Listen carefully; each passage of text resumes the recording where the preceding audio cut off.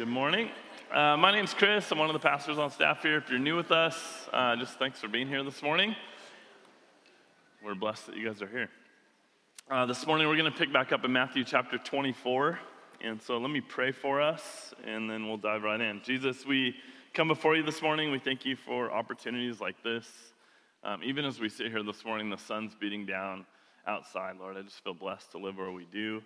I feel blessed, God, to be part of the church that you've given us, these amazing people. And I just pray this morning, Jesus, as we turn our hearts to you, God, that you be the one to speak to us, Lord. Use your word to challenge us and convict us, to encourage us. I pray this morning, God, that as we turn our hearts to you, Lord, that you would cause transformation to happen within us.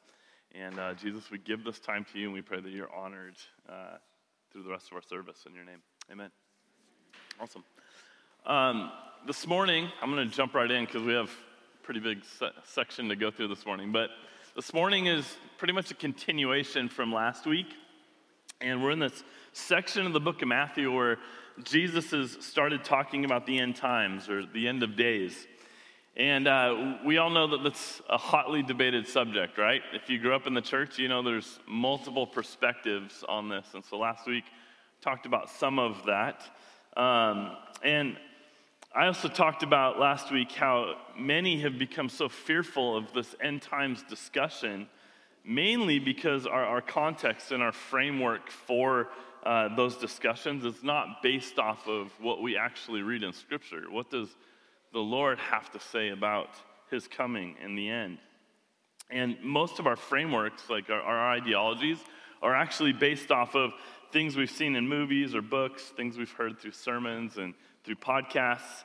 If you grew up in the church, you were probably taught a very specific ideology with regards to end times. And then maybe later in life, as you started reading the Bible for yourselves, you found that what you were taught, what you were told, didn't even line up with what you were reading. And that's because somewhat our Western concepts of the end times have been developed by people that took a ton of creative liberty to sort of try to wrap their brains around the subject and try to figure out what the heck Scripture was teaching. And so one of my first experiences in a youth group, I was probably 12 years old, 6th grade-ish, and I walk into this youth group for the first time.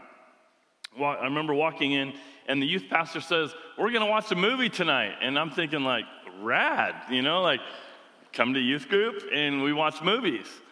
And we sit down, and the guy proceeds to show this movie that was created in the 70s. This would have been 1990-ish for me.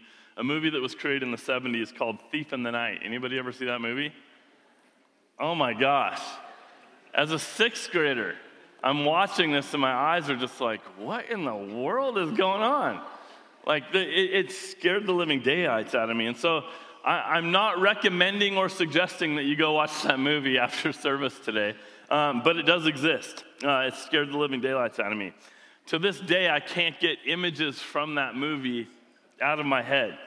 And this was written by well-meaning Christians trying to give their depiction of what the end times would actually be like. And I remember years later trying to scour my Bible to find the things that I saw in the movie and make sense of them, only to realize that they had like a framework for a specific sort of eschatological position when they made that movie, but then they took a bunch of creative liberty on their own to sort of expand on that, make this movie off of it.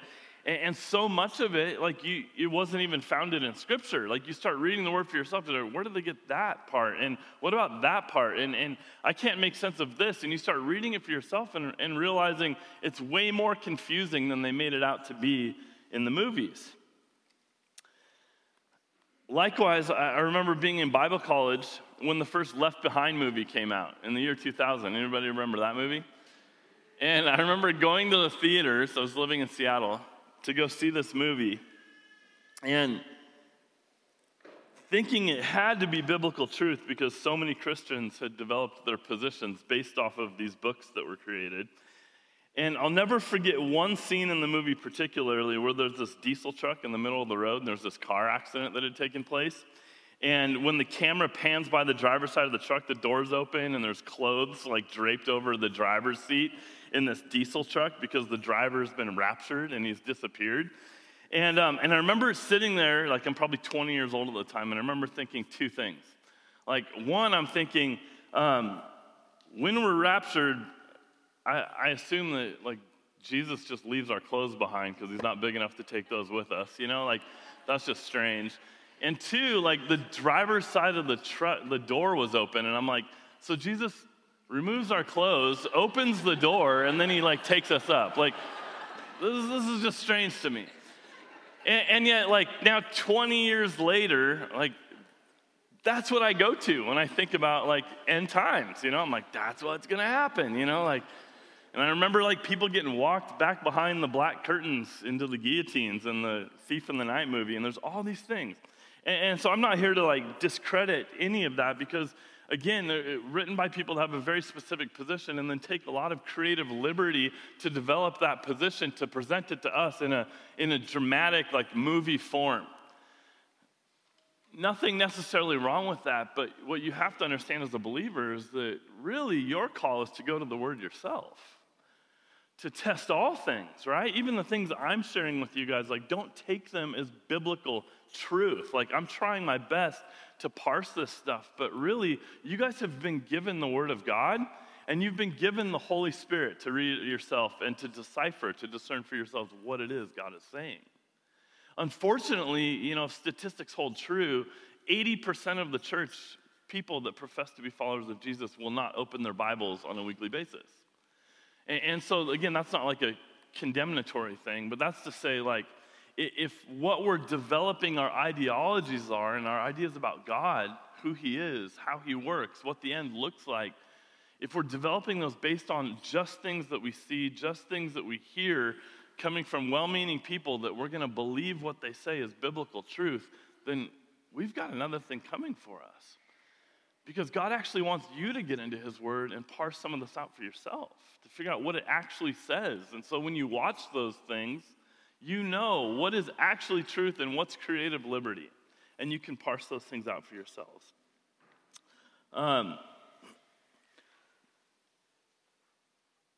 There's my rant. So open up to Matthew 24. We're going to be in verses 32 to 51 this morning. And while you're turning there, I'll say this.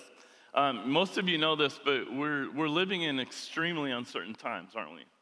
Like crazy, unprecedented times. And even though that's a bit of sort of like an overused and worn out phrase to say we're living in uncertain times, I'm really confident that it's appropriate to use that phrase to explain the times we're living in, because we're living in a time when our nation's economy is uncertain. Like, we're not at all certain that even those who are proposing to fix it actually can, right? Like, we're living in uncertain times. We're living in a time where, with new governmental leadership, both locally and nationally for us, we don't know what's going to happen. It leads us to sort of being fairly unsure about the shape of our government in the future, the shape of our country in the future, of our city, of our state. And we're living at this time even where when it comes down to moral character, the moral character of our culture is literally being dismantled on a daily basis. Like, it's all deteriorating, and we're at this time where we can't even be certain that the standards of right and wrong that our parents and that our grandparents took for granted will even be recognizable or enforced in another 10 years. Like, it's crazy times that we're living in. And I'm sure that most of you sense that uncertainty of the times that we're living in. And though I wish we could sort of look ahead and say what things will look like exactly in a short while, whether or not it will be for good, whether or not it will be for bad, like, we can't. But what we can say is in the midst of all this uncertainty, what we can affirm this morning with absolute certainty, something that you and I can hang on to, something that we can be anchored to, that we can draw our confidence and joy from, is that no matter what may happen in the short term in this life, Jesus is actually coming back to reign on this earth as King of Kings and Lord of Lords. Amen? We know that to be true. Like, he will come back. And maybe it's sooner than later. Who knows at this point? But what's absolutely certain and can actually carry us through every area of our lives on this earth is that we know that he will come back. And so we're to sort of bring that hope with us as followers of Jesus. Everywhere we go, we bring that hope with us. We literally allow that hope to inform our outlook on our family life, to inform our outlook on our jobs and careers, our neighborhoods, our schools, our politics, our hobbies, and even into the most private meditations of our hearts. We allow that hope to guide us. And so we're to be this people who are literally so alive with excitement and anticipation of Jesus' return that we as the church live in such a way that we're constantly watching out for it. We're waiting for it. We're always ready for it. We're faithfully working in light of it. And what a hopeful people I think we would prove to be if in the midst of this hopeless and uncertain world that you and I live in, we would faithfully live in this joyful anticipation of Jesus' second coming. Amen? So I've given you the whole end of the message, but let's look at the passage because I've been praying that you could come to the same conclusion yourself this morning. I mean, my prayer for you is that you really do start to parse the scriptures for yourself. Come to a conclusion on your own, not because I've told you, but we've been studying the Gospel of Matthew together since last week, or Matthew 24 since last week, the Gospel of Matthew for 10 plus years. And last week we started 24, and these words were spoken because Jesus' disciples asked him, what would be the sign of his second coming? There's two questions. What would be the sign of your second coming and of the end of the age? And to answer their question, Jesus gives them these general characteristics of the times that would precede his return. And so we looked at those last week. But Jesus deliberately leaves the things sort of vague as to giving the specific time and the specific date. They didn't know any more about the date of his return than you and I do, except that we know that it wasn't in their day, that it didn't end up happening in their day, right? And so we tend to believe that he'll be coming soon in our day, but they believe that he'd be coming back soon as well, in their day, 2,000 years ago. And so Jesus has basically given his followers only enough motivation to sort of motivate them with this expectation that he's going to come back. You need to count on that. He will come back. And he inspires us with that, right? He inspires them to live in constant readiness, to always be prepared because it could be at any point and at any time. And so this leads us to the latter half of Matthew 24. So in this section, Jesus expands a little further on what he said and gives us a little more information about the nature of the times in which he would return. And so Jesus gives two truths about the nature of his return, and then he ends with these two commandments that we'll talk about in a little bit that sort of naturally follow from these two specific truths that he shares. And so he does this for a really practical reason, actually. He doesn't give us all the information we want in order to sort of satiate our curiosity about the future. But instead, what Jesus does is he gives us the information we need in order to transform the way that we live right now. You need to know that going into this. It's intentional. He didn't give you time or a day. But there's something that he's wanting to stir up in you that causes you to want to be transformed, to change, to impact the trajectory of your life right now in case he does come. And so you look at Matthew 24, verses 31 through 52. Let's read it together. He says this.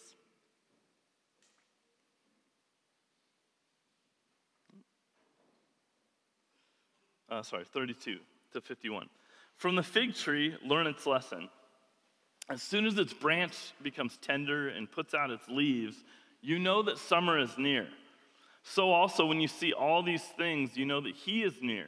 At the very gates, truly I say to you, this generation will not pass away until all these things take place. Heaven and earth will pass away, but my words will not pass away. But concerning that day and hour, no one knows, not even the angels of heaven, nor the Son, but the Father only. Listen to that. For as were the days of Noah, so will be the coming of the Son of Man. For as in those days, Before the flood, they were eating and drinking, marrying and giving in marriage until the day when Noah entered the ark. And they were unaware until the flood came and swept them all away. So will be the coming of the Son of Man. Then 2 men will be in the field, and one will be taken and one left. 2 women will be grinding at the mill, one will be taken and one left. Therefore, stay awake, for you do not know on what day your Lord is coming. But know this, that if the master of the house had known in what part of the night the thief was coming, he would have stayed awake and would not have let his house be broken into. Therefore, you also must be ready, for the Son of Man is coming at an hour you do not expect. Who then is the faithful and wise servant, whom his master has set over his household to give them their food at the proper time? Blessed is that servant whom his master will find so doing when he comes. Truly I say to you, he will set him over all his possessions. But if that wicked servant says to himself, my master is delayed, and begins to beat his fellow servants and eats and drinks with drunkards, the master of that servant will come on a day when he does not expect him, and in an hour he does not know, and will cut him in pieces and put him with the hypocrites. In that place there will be weeping and gnashing of teeth. Another Sunday that you're glad you came this morning, right?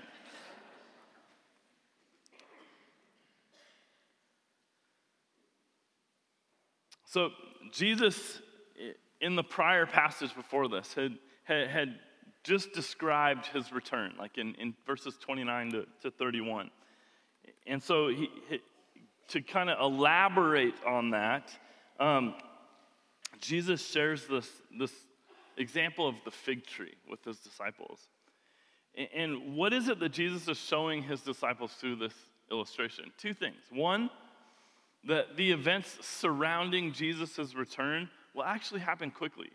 So verses 32 through 36. So as you guys were all driving here this morning, you probably saw a ton of trees. Anybody not see a tree on your way in here this morning? You moved to North Idaho for the trees, right? And the mountains and the lakes. In the fall, as you watch the trees in this area, they become bare. Like they lose all of their leaves, right? And in the fall around here, you see piles of leaves, orange leaves. It's beautiful, all over the streets. And what does that tell us when we see those piles of orange leaves and the trees bare? It tells us that winter's on the way. That winter's to come, that there's something we should prepare for, right? And oddly enough, I was walking in this morning, this is kind of off subject, but like there's a tree back here in front of this house that still has dead leaves all over it that never shed them. And I was like staring at that thing walking in this morning thinking, that's so odd, you know, it's still full of dead leaves. And in fact, like some of those leaves are still falling off, but it didn't go completely bare. And I was just thinking that's kind of crazy. But what we know when we see fall taking place and these leaves falling and they're turning orange and they're falling off, we know that winter's on the way, that fall is here. And now, similarly, in the current season that we're in, like any time now, you'll actually begin to see these bare branches begin to sprout these little buds. And you'll see leaves starting to form on all of these trees around us. And that will actually tell us that summer's almost here, that summer's on the way. Like it's a sign of the times. Like what an amazing thing that God has given us in his creation. And it was the same exact thing in Israel as Jesus spoke these words. Like, remember the setting where Jesus is sharing this with his disciples. I showed you the picture last week. He's on the Mount of Olives. This is called the Olivet Discourse. He's on the Mount of Olives. If you go to Israel today and you walk the Mount of Olives, besides there being tons of Jewish tombs all over the side of that hill, there's also a lot of olive trees, and there's also fig trees. And so Jesus is standing in a place where there were probably fig trees around him as he's sharing this illustration with his disciples. But with fig trees, people would often just go help themselves to the figs. Like you grab one, you want to eat one, you grab it off the tree. But first you would look at the tree and you'd see whether or not its branches were becoming tender, whether or not it was like actually putting out leaves.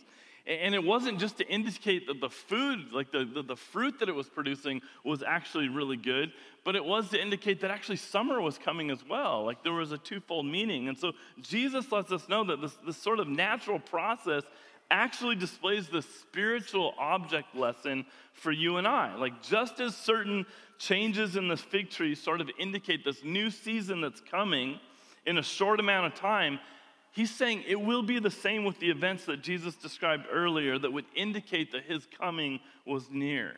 And the surprising thing that Jesus shares is that though his people may have to wait centuries for these things to actually begin, they won't take centuries to be completed once they start. Like, it'll come and it'll come quickly. And so when they begin to happen, the completion of them, like the culmination of his return, will happen quickly. That's why we need to take heed of what exactly the season is and when it might be. We won't know the time or the hour, but we do know the season. And once it starts happening, his return will be so near that he says it will be at the doors, is what Jesus says. That it will be at the doors, like it's right there. And then Jesus, speaking really, really seriously, says to them, assuredly or truly, I say to you, he says, this generation will not pass away until all these things take place. Now, what did Jesus mean by this generation? I mentioned this really briefly last week, but this is probably one of the most hotly debated passages in all of the Bible. In fact, C.S. Lewis said this in his opinion of this passage, is that it was one of the most embarrassing verses in all of Scripture, is what C.S. Lewis says. So some people suggest that this generation that Jesus is referring to refers to specifically the Jewish people. That Jesus is leaving us with this implication that the Jewish people will endure to the end, and that in spite of all the chaos and the craziness and the wickedness in the world during the days of the tribulation, that the Jews will not be wiped off the face of the earth. That's one example. I would agree that that's probably implied there, but my opinion is that this whole context of this passage actually requires that we understand Jesus to be saying that the generation of people who will be alive to see the beginning of these events will also live to see them. That's this generation that Jesus is referring to. The ones who see the events will actually see the culmination and the return of Jesus with those events as well. Now, what's sticky about this is that I'm 43 years old, been in around the church my whole life, and my whole life I've heard people give dates and times that he's coming back. Like, it's been happening for hundreds of years. People have been saying, well, the signs of the times, it seems as though this is it. Here's what I know. Like, though we may think this is it, right? For centuries, people have been saying that. But what we will know is this. I have no doubt that followers of Jesus will sense the time if they draw near to him and they know his voice. Like, if we are committed to lives of prayer and knowing him, hearing from him, reading his words, spending time with one another, there's no way we'll miss it. We will know this season as it comes, and it won't be something that we go, oh my gosh, like, get all the food ready, we gotta like hide out in the basement for a while. It will actually be something, in my opinion, that the church will anticipate.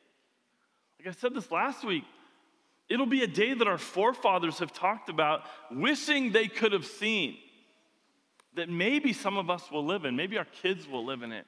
But what a sweet time for the church it will be when that time actually comes. So once these events begin, again, they come quickly, and they don't fall short, like they are completed. And so they all will happen, and then the second coming of Jesus happens. And so Jesus says, heaven and earth will pass away, but what does he say? But my words will not pass away. The fact that his return will follow quickly after those times begin is more certain than heaven and earth itself, is what Jesus is saying. And the reality is that followers of Jesus are not to be like the people of this world who will look with fear and dread and uncertainty at those times, because we're actually supposed to have a different perspective of the times than other people will. Jesus tells us in Luke that when these things begin to happen, he says, look up, lift up your heads, because your redemption draws near. You're being delivered. Like, what an amazing thing. And so not only will these things surrounding Jesus' return come quickly and imminently, but then you also see in verses 37 to 41 that the timing of his coming will actually be unexpected. It says, but concerning that day and hour, no one knows, not even the angels of heaven, nor the Son, but the Father only. Listen to that.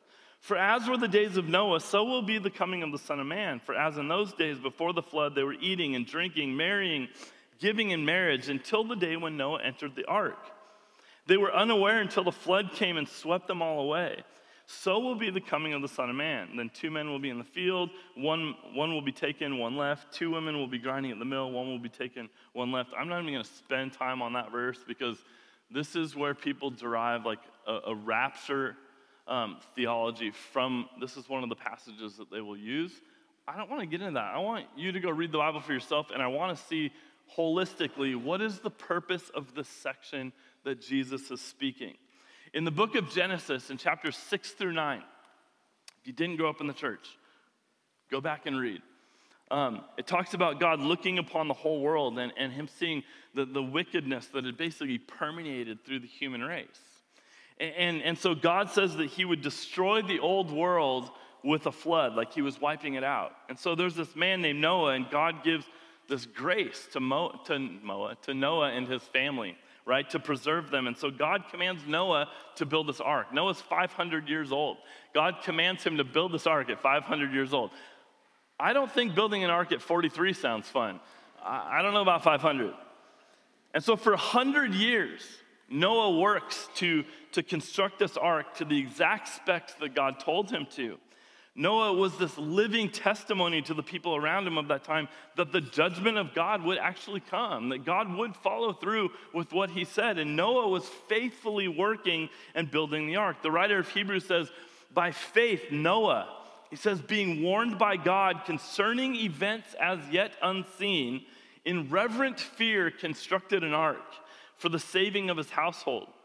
By this he condemned the world and became an heir of the righteousness that comes by faith. So imagine 100 years of warning, and yet we're told that the people of that time looked upon Noah and what he was saying he was going to do, that God told him to do, and that they looked upon Noah with indifference.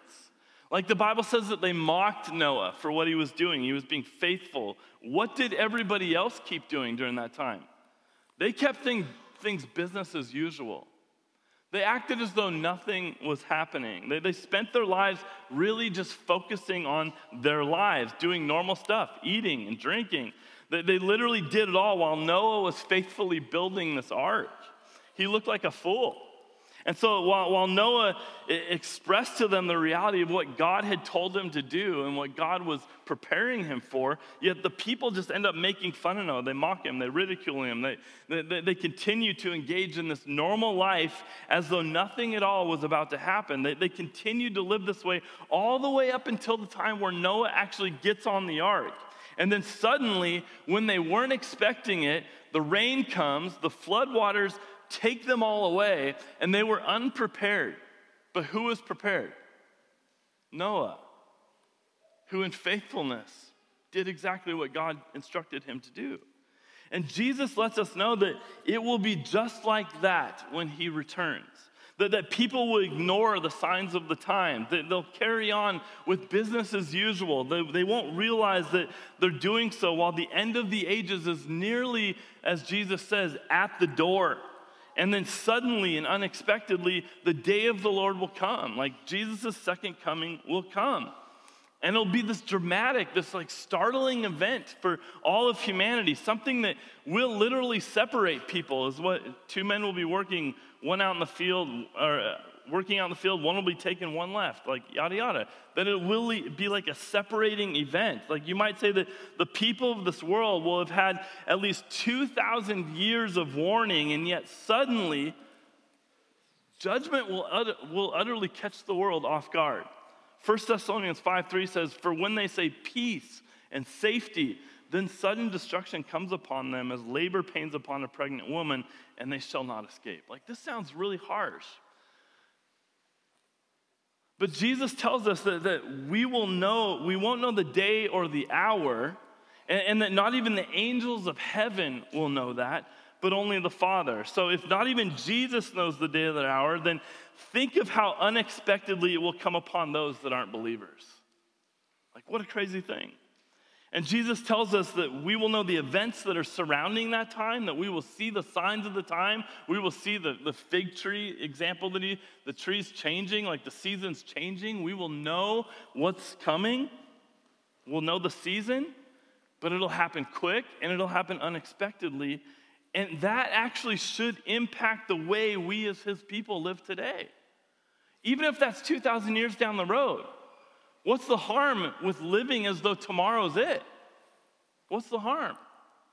I had this crazy situation yesterday where every now and then I go up and I speak at a chapel up on Schweitzer. They have this Schweitzer chapel up there. And so they asked me to come up on Saturdays every now and then and share the message. Well, normally there's like a dozen people, maybe 20 people there.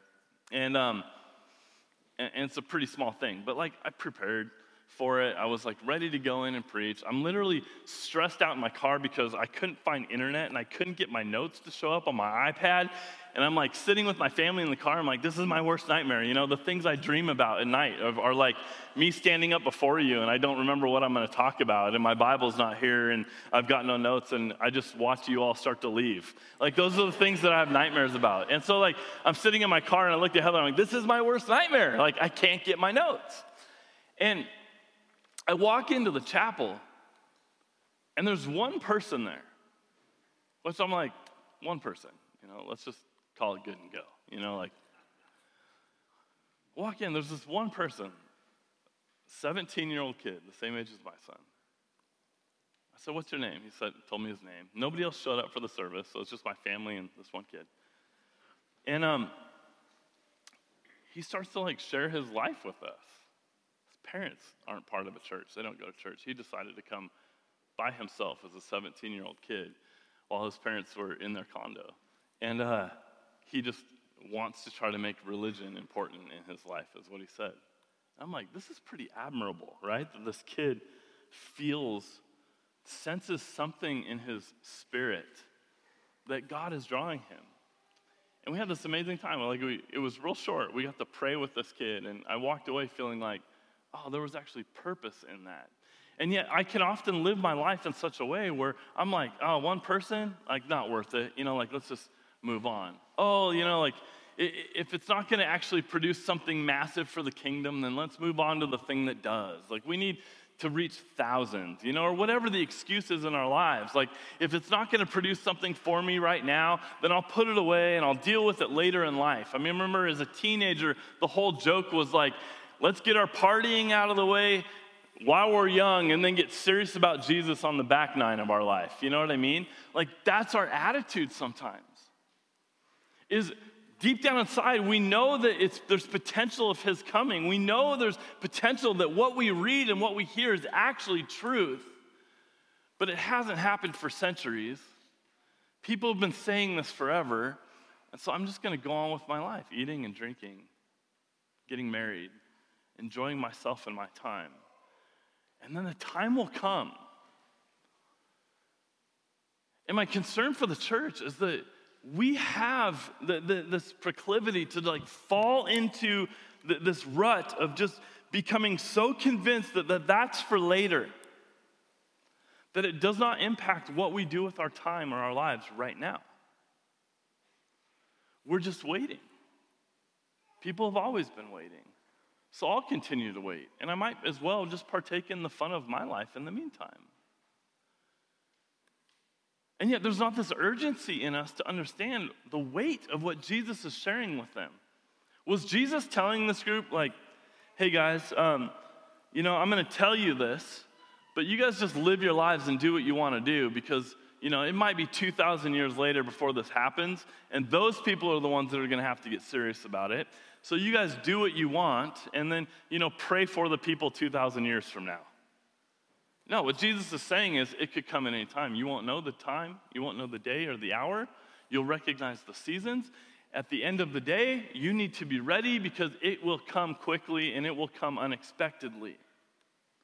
And he wanted them to be just as ready as he wants us to be today. So Jesus gives these two commands to his followers. Verses 42 to 44, he says, therefore stay awake, For you do not know on what day your Lord is coming, but know this, that if the master of the house had known in what part of the night the thief was coming, he would have stayed awake and would not have let his house be broken into. Therefore, you also must be ready, for the Son of Man is coming at an hour you do not expect. Two things this shows us. One, that God's people should constantly be watching and ready for his return. Constantly.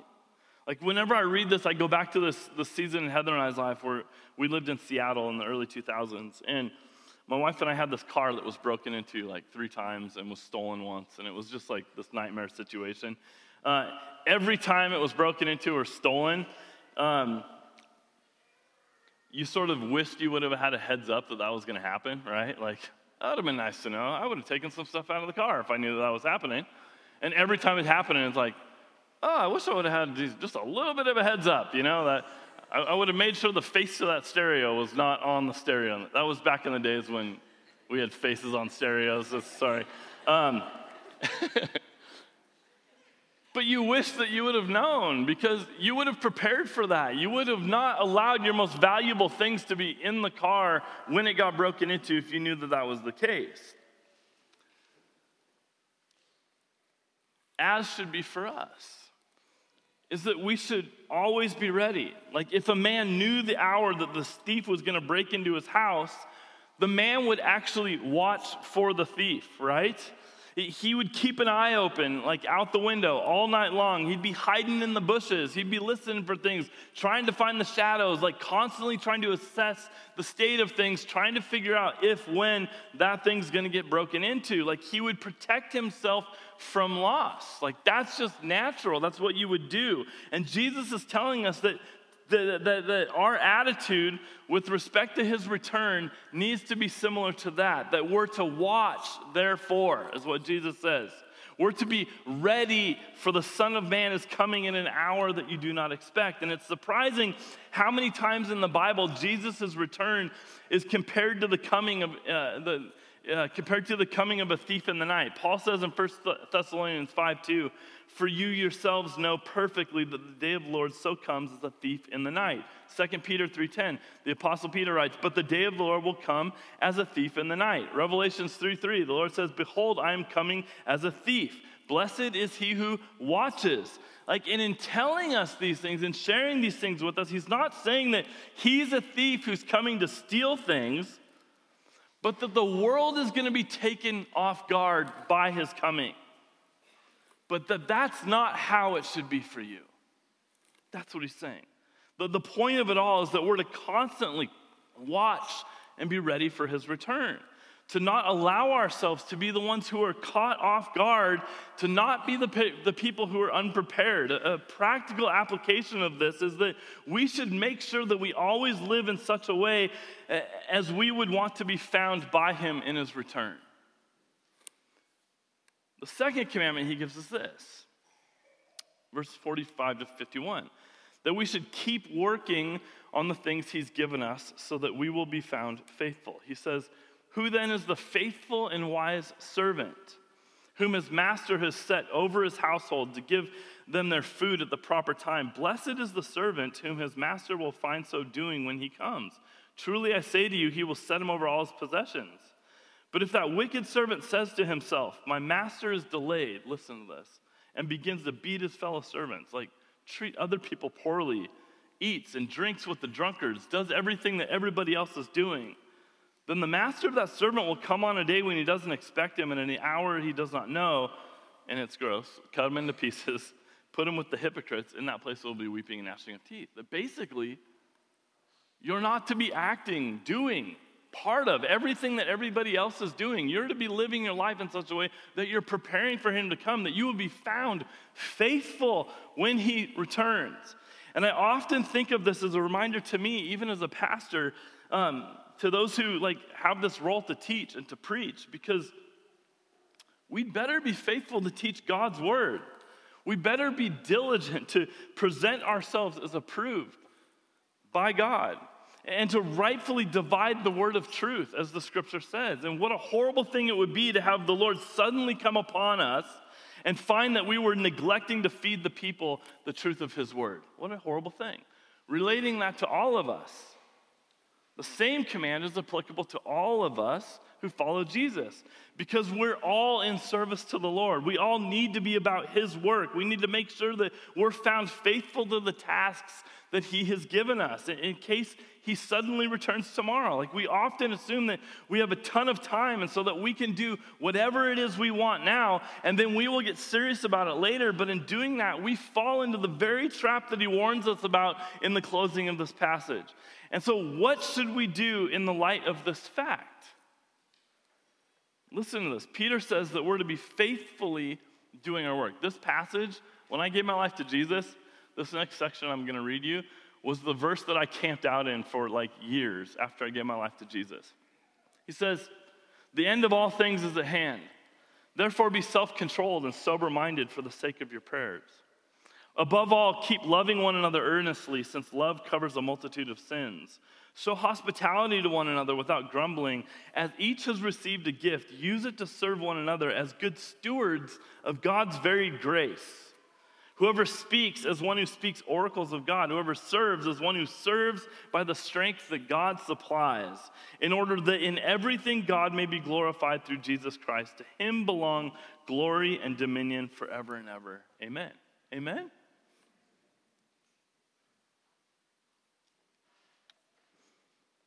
So 2 things that Jesus taught us about his return. That it will come upon this world quickly and unexpectedly, right? He warns us of these 2 things. And then don't forget how he encourages us to respond to these warnings. 1, he says, watch and always be ready. 2, that you're to keep faithful to the work that is entrusted to you. I'm going to ask the worship team to come up. And I want to end this like fairly simply. Spending some time this week trying to figure out, as we talked in sermon group, like, what does it mean to be ready? What does it mean to watch? What are the practical side of that? I mean, it'd be very easy for me as a pastor to stand there and be like, you need to read your Bible more, you need to pray more, you need to be at every church function, you need to serve at everything, you need to love your wife, you need to, love your neighbors, yourself. You go down the list of all these things, these sort of tasks I could give you.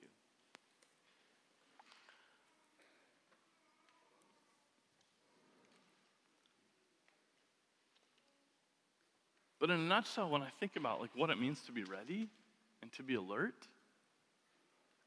like, you've got to be a people who are drawing near to Jesus, to hear from him, to recognize the signs. How, honestly, if you hadn't read this Bible, how would you know what the signs are to look out for?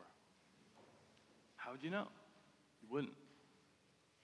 The people that are caught unexpectedly are the ones who've either never read, never been taught. And yet God has given you, he's entrusted you with this gift, his word. I think that's a huge part of it. The other thing is that he's entrusted you with his Holy Spirit.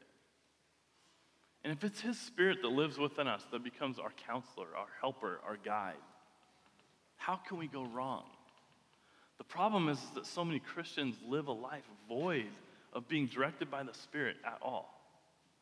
We live lives of just like doing the right things and going to the right places and being around the right people without actually spending time understanding that the Spirit of the living God lives within you, and you actually can draw from the Spirit of God. Like, he can inform your ways, your paths, your decisions. He is the one who directs your life. It's not everybody else. And at the end of the day, like, I really hope we do feel some sort of urgency as a church to live as though tomorrow's our last. Because if he doesn't come tomorrow, there's a real good chance that you might not make it till tomorrow. One way or the other, you're not guaranteed another hour. And that's not to scare you. That's just to say, how are you living now? Do you live with that anticipation, that expectation of what's to come? And how hope-filled that day will be. Like, I cannot wait till the day that Jesus returns. I cannot wait. But does that inform how we actually live our lives now? Will you guys stand with me?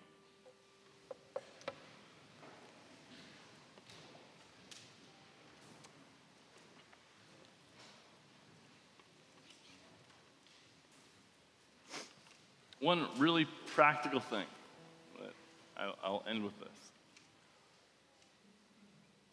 I was thinking about what's coming in a few weeks.